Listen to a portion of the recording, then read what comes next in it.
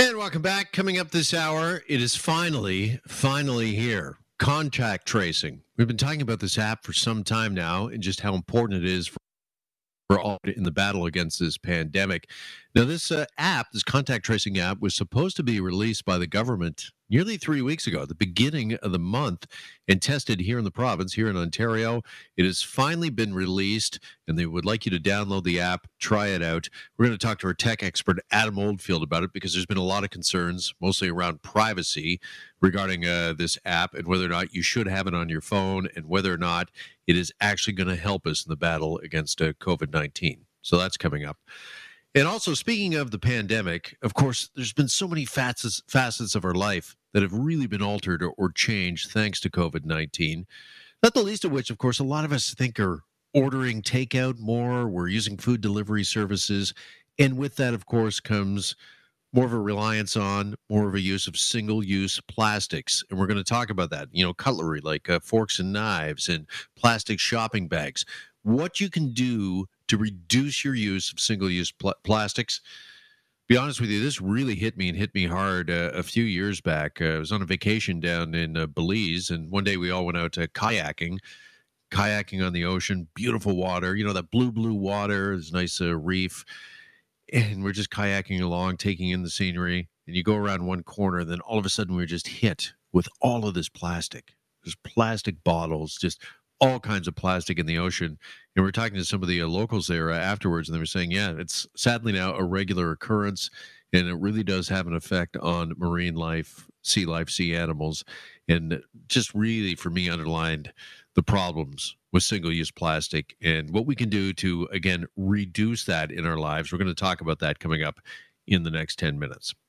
But first, it was back in 2018, Toronto was set to proceed with the Downtown Relief Line. Now, it was supposed to stretch from Pape to Queen Station, but when the Ford government came to power, they shelved the relief line for their own Ontario line. That was 1 year ago, nearly 1 year ago to the day. So where does the Ontario line stand now, some 365 days later? Let's ask Peter Tabuns, energy critic for the Ontario NDP. He's on the line and joins us now here on Global News Radio, 640 Toronto. Peter, good afternoon. Hey, Jeff. Nice to be on your show. Thanks for having me. Well, nice to have you back. A year later, where do things stand with this Ontario line? Well, a year later, and the transit that we desperately need is going to be pushed back even further than we feared when the Premier canceled the relief line. He came out with his plan a year ago, his initial business case. He showed his whole Ontario line from Don Mills and Eglinton down to the CNE up and running by 2027. And he said part of the reason we need it is, that relief line, it wouldn't be ready till 2029. Well, it's now clear that they've got big delays. They're not going to meet the 2027 deadline. I'm not even sure they'll have it built before 2030. So people desperately need that transit. You know that the Bloor-Danforth line is packed. When people get to Yonge and Bloor, sometimes it's just scary. It's so packed. And if, in fact, he had not canceled that relief line and gone ahead with it, we'd probably be well under construction now, and people would have some hope that within this decade, they would be able to take an alternative to the Yonge line to get downtown. We'd have a better situation economically because we know that the gridlock in this city is really holding us up, and people would have some confidence, some assurance that they'd be able to get to work on time. What we have now is a line that I think will become increasingly controversial. As you're well aware, big chunks of this line, which is supposed to be a subway, are going to be running above ground. And in my riding, right through the middle of a residential district with some houses only about 20 meters to 30 meters away. And you're going to have trains going past them every 45 seconds. It's going to be very tough on people. All right, so it looks like we've got some delays going on here. As you mentioned, there's some problems, perhaps, at least some objections to the construction, half of it above ground, half of it underground. Do we know, Peter, what the true costs of the Ontario line are, or if even we can still afford it with all the spending that's been done and had been done with the pandemic? Well, nobody knows what it's really going to cost. The estimate that came out last July, was a little over $11 billion. But when you looked at the fine print, they said this is a rough estimate. It could be out by 100%. So it could be $20 billion. No one actually knows at this point, Jeff. And as far as we can tell, no one's actually costed the alternatives to what's been brought forward. So, no, we don't know what it's going to cost, and no, we don't know if we can afford it at this point. I do know that the city desperately needs transit, and I know my community wants transit. They just want it done right. Okay, the provincial government did sign a deal, Peter, with the city of Toronto last fall, but they've pretty much ignored that. Is that right? Yeah, as far as we can tell, they've ignored it. They were supposed to look at how they would deal with the noise problems in my riding.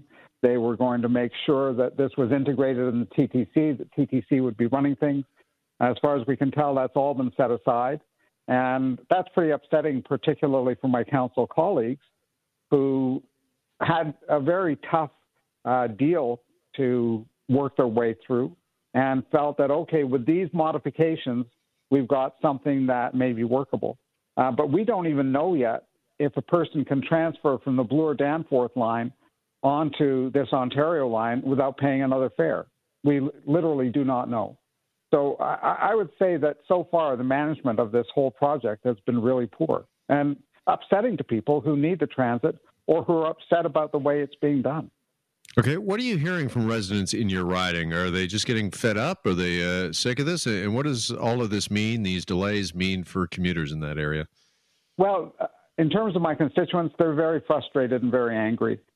They feel that the consultations and the information sessions provided by Metrolinx, which really is just doing what the provincial government wants done, have been totally inadequate. And I have to agree with them. You can't ask any really complex question. You can't really drill down into it before you find that, no, they don't have the answer. They don't know what things will cost. They don't know where things will be routed.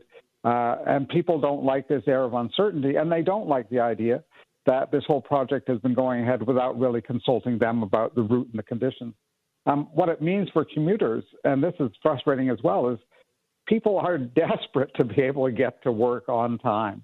And I know people on the Bloor-Danforth subway stuck in a subway station waiting for train after train to pass so they can get a seat, or on the Queen streetcar, having streetcar after streetcar pass them that's packed to the rafters. They just want the province to sort this out, get it done right, and get moving. And the idea that it's going to be pushed back even further from the most recent estimates they've given us just makes people crazy. Yeah, the projected completion date, as you mentioned, for the line was 2027, but you believe that that's unattainable, that that's in jeopardy? Yeah, well, we just found out a few months ago that the about a third of the line from Gerrard Street, so just south of Danforth, all the way up to Eglinton, the contract won't even be signed until 2023 or 2024. You're not going to build all the way from Danforth up to Eglinton and Don Mills in 3 years and have things done. Ain't going to happen. So a lot of people said when Ford came out with this timeline, it's going to be at least a decade before this gets built. And they were right. It's going to be at least a decade and could be longer.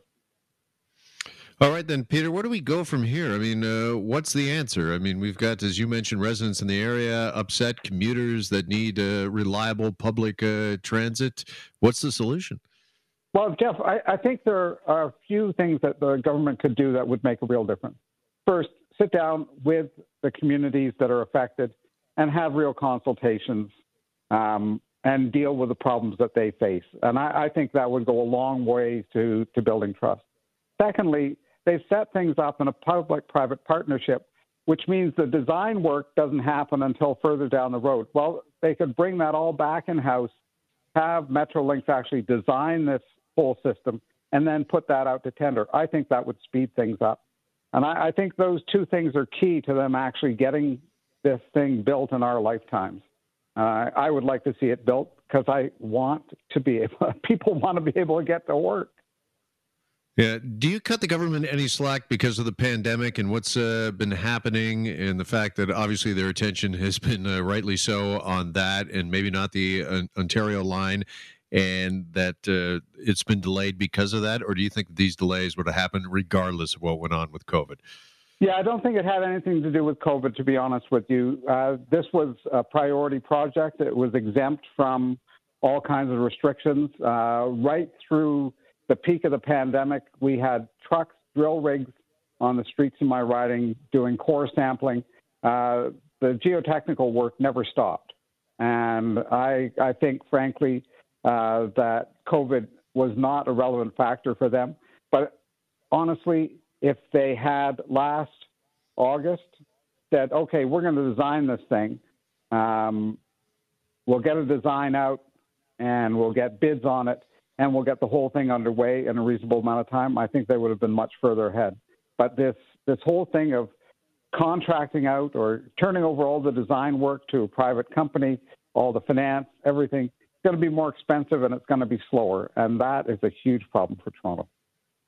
All right, it's a year to the day, and as you mentioned, the clock is ticking. 2027, although it sounds futuristic, is not that far off, particularly when we talk about a project of this magnitude. Peter Tabuns with the Ontario NDP. Peter, thanks as always. Appreciate it, and enjoy your weekend.